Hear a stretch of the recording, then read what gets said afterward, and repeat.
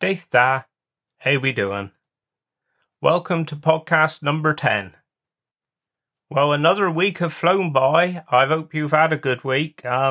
We had a lovely weekend last weekend, actually. We went over to Lanidrock Hotel and Golf Club. We've always been members of the National Association of Funeral Directors, and last weekend was the Cornwall area dinner dance. And we had a lovely evening. It might sound a bit of a drab affair, really, to have a function room there at the hotel full of undertakers for the evening. But I tell you what, we had a lovely evening. It was good to meet up with and have a chat with colleagues and friends. So we had a lovely time. After last week's podcast, where I talked about me running and me cycling and that, I thought this week I'd bounce it back again a bit more towards the funeral side of things, really, and talk about coffins and caskets and urns and how things have really changed over the last 39 years since I've been undertaken. In my early days, you didn't have much choice, really. 'Twas veneered oak or solid oak, veneered elm and solid elm. And always in the Wadebridge, Padstow area, the veneered oak always seemed to be the most popular, where just a few miles away up the coast at Port Isaac, we used to help Ian Unney quite a lot, the undertaker there, and veneered elm seemed to be the more popular choice of coffin there. However, with the arrival of Dutch elm disease, that pretty much wiped out the elm, so I would say 90% of our coffins then used were veneered oaks, and just about 10% were the solid oaks.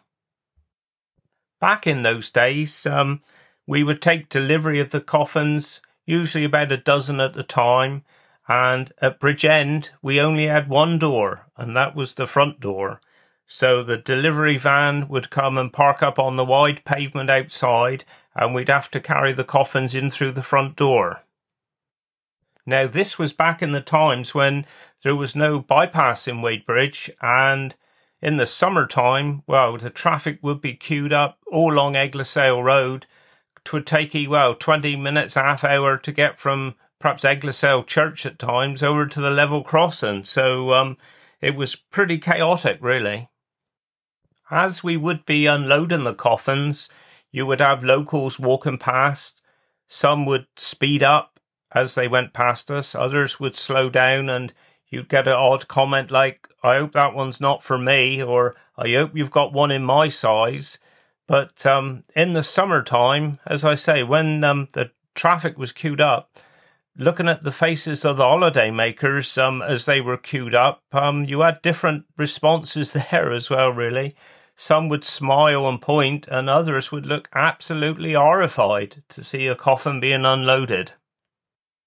Ideally, unloading was a two-man job, but if Father was out of the office, then 'twas all down to me.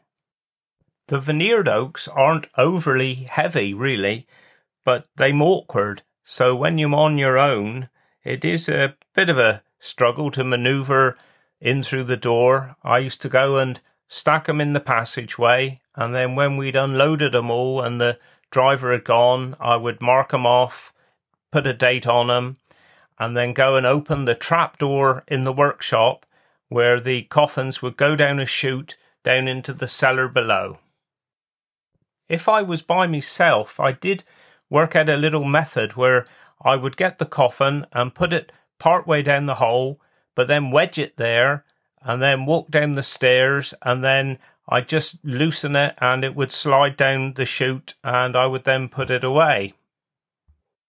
Initially, the coffins were just placed around the cellar, but we found that if we were busy, or perhaps sometimes not perhaps out of laziness, but easier, we would look to get a coffin of the size we wanted, and it was obviously one of the newer ones, so it was nearer the front, and we would use that. So we weren't always using them in rotation. So Father and George Lang got together, and they actually made up a lovely framework either side of the cellar so that we could slide each coffin in, and then you could see the date and the size on it, and it just made life a lot easier. On a side note, we did have the production team from Doc Martin come to see us once because they wanted to shoot a scene in the cellar where the coffins were all stacked and everything. But the chap that came from the crew, he quickly decided against it because he wasn't overly tall, but 'tis a low cellar ceiling really, and he kept scatting his head. And well, I can tell you how low it is because I used to have to clucky down when I was walking around there. So it was decided that they wouldn't film there after all. Back then, as today really, we still keep a stock of about 40 veneered oak coffins of all different sizes. So we do pride ourselves that we've got such a variety of sizes whenever's needed. With the solid oaks, we used to get them originally from Plymouth up in England, but then we used to get them from a chap called Bill Lawry down at Gurmo. I first met Bill in the mid-1980s, I suppose it would be, perhaps 86, when I was taking my diploma in funeral directing. And Bill and Tony Emwood of Newquay, they were our two tutors at the time. And we used to meet them every week. Lovely chaps, both of them lovely chaps. And I started talking to Bill, and we decided that we would get our solid coffins from him. To save me going all the way to Gurmo each time, it was agreed that I would meet Bill or Tony, his boy, at Hale Rugby Club. So I would get there at the appointed time, and I reckon it might have been quite a spectacle, really, to see these two cars side by side, and then this heavy coffin lifted out and put in the other one, and back home to Wadebridge I go. On one occasion, we did have a family request that the solid oak coffin be lined with lead. So we used the company in Wadebridge, Ernest Derry, the plumbers, and up to Chapel Lane I went. Now, it was Mark Enwood who was in the workshop up there who lined this coffin for us. So I did message Mark this week because I wanted to just get me facts right kind of thing, because it was in my early days really, and obviously Mark is a lot older than I am. So I thought I would ask him. I remember Gordon Hicks working there as well, and he did tell me that he, as an apprentice, Gordon showed him how to line a coffin, and then I think he did 2 or 3 for Ronnie, and then he lined this coffin for us when we needed it.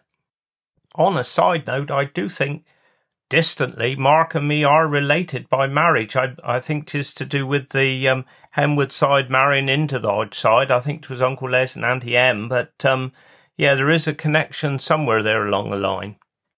Whenever we get the coffins delivered, they're always just the plain shells, and then we furnish them inside and out ourselves. So then I think 'tis really the last 5 to 10 years that all the different alternative coffins have become available, and we have such a choice now, right the way from cardboard, banana leaf, cocoa stick, wicker, cane, seagrass. That's just a few examples of the coffins that we use today. I think the most popular choice out of this selection of coffins is the seagrass, and then after that I think 'tis the cardboard, where most people leave the cardboard ones as they are, but you do get a few families that will come in for a couple hours and paint pictures on them, put handprints or whatever, or even stick photographs or something on the side. So anything goes these days, really. Another choice these days is the picture coffin, and this is where the coffin is just covered with maybe one big picture or a mixture of pictures that are actually stuck onto the coffin, and the pictures can be supplied by family themselves, or there are photos. We've got such a catalogue of different photos, and we have got a coffin display room in our chapel of rest where we've got all of the coffins that I mentioned, including a picture one, and the one that we've got in our room is Padstow Arbour, and it's a fantastic looking thing, really. It's absolutely lovely.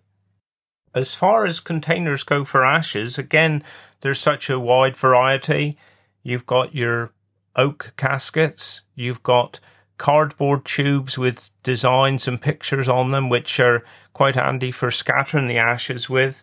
You've got so many different styles of urns these days, but also a lot of bespoke designs and objects which you wouldn't even think that there were ashes actually in it. So it's endless, really. It really is. So I think that's about it, really, on coffins, etc. for this week. I'm sure I'll think of other things directly that I could have said. But one thing I meant to say last week, I forgot all about it, was my visit down to the dentist the week before. So I was being operated on at the dentist by the hygienist Danielle, lovely maid. But she did one of these things that dentists often do. Your mouth is full of contraptions and they'll ask you a question. And at the time she had this scraping thing in my mouth and a mirror as well. Her mate was there with a suction thing hoovering out the back of my throat. And she asked me this question that in my line of work, did I believe in ghosts or had I seen ghosts? And so I kind of gargled a reply, which I'm sure made no sense at all. But when I got home that evening, it did get me thinking, really. So in all my years, I've never seen a ghost or experienced anything really like that. But on so many funerals over the years, strange things have happened, coincidences perhaps, I don't know. But a lot of things have happened over the years that I'll try and perhaps, as I remember them, I'll slip them in at the end of a podcast or something each week and try and share them all with you. But the one I'm going to speak about tonight is the one that jumped to mind first of all. I was conducting a funeral of this young girl in Wadebridge, and we were coming from West Hill direction, and we were going to be heading over the bridge. And as we were coming down Eddystone Road, as you can imagine, we were travelling quite slowly. And from the Padstow direction, a swan came overhead and just flew over the cars, over the hearse, landed in front of the hearse, and led us, really, up to the level crossing, up next to the chip shop, which is now C. Smith's, which Connor runs now, owns. But before that, obviously, it was Barney's, but back then it could well have been Lang's Fish and Chip Shop. Now, when we were over Bridgend, I did see the odd swan that had lost his way and ended up on the bridge, but I'd never ever seen a swan in the centre of town. And the way, it was so graceful, really, how it was walking in front of us. But as we got up to where the roundabout is now, people could see what was happening and they shooed it away. So we then headed off. I think it was the cemetery we was going to. And when we got there, we got out the hearse and I went back to the mother of the young girl and I said, "Did he see that?" I said, "I can't believe that." And I think what made it even more poignant then was that she actually went on to tell us that where they lived, they could actually see the camel, and the highlight of this young girl's day was every day just looking for the swans. And for her to say that with what happened, I tell you what, to give us goose pimples that day. On a side note, actually, I think I'd better explain what the camel is for any of you that are listening in different parts of the country or the world that don't know Wadebridge very well. You'll think, crumbs, what on earth's happening down there? You got swans and them landing on camels. What's going on? But the camel is actually the river. It is an estuary that is here in Wadebridge, and it comes from the old two Cornish words, cam and hale. So it's cam hale, and cam is crooked and hale is estuary. So it's kind of changed a bit over the years. And perhaps just to digress a little bit further, after cam ale, I could go on and talk about eggless ale. And as a lot of you most probably know, we just live a stone's throw from Eggless Ale Church, and that comes from the two Cornish words, eggless, which is Cornish for church, and again hale, which is Cornish for estuary. Now, I think one of the biggest crimes that anyone can ever make if they move into the town is to pronounce this wrong. And if you pronounce it Eglis Shale, oh my goodness, you look out. And as you can imagine, over the years, we've seen many vicars come and go, not only here in Wadebridge, but all the neighbouring towns and villages that we cover. And whenever a new vicar comes to a parish, they always have a big service where they're introduced, and then partway through they'll say a little bit. And whenever they meet in Eglisale, I tell you what, everybody's waiting with bated breath, as if to say, well, how are they going to pronounce this? And I tell you, if they pronounce it Eglis Shale, oh my God, there's people nudging and tutting and looking at each other and say, he ain't going to last very long. But yeah, all good fun, really. All good fun. So there we are. I think that's about it. I've droned on enough, but I haven't got a clue what I'm going to talk about next week yet, but something will come to mind. But you all have a good week, and I'll see you then. So wish you well, and do get us.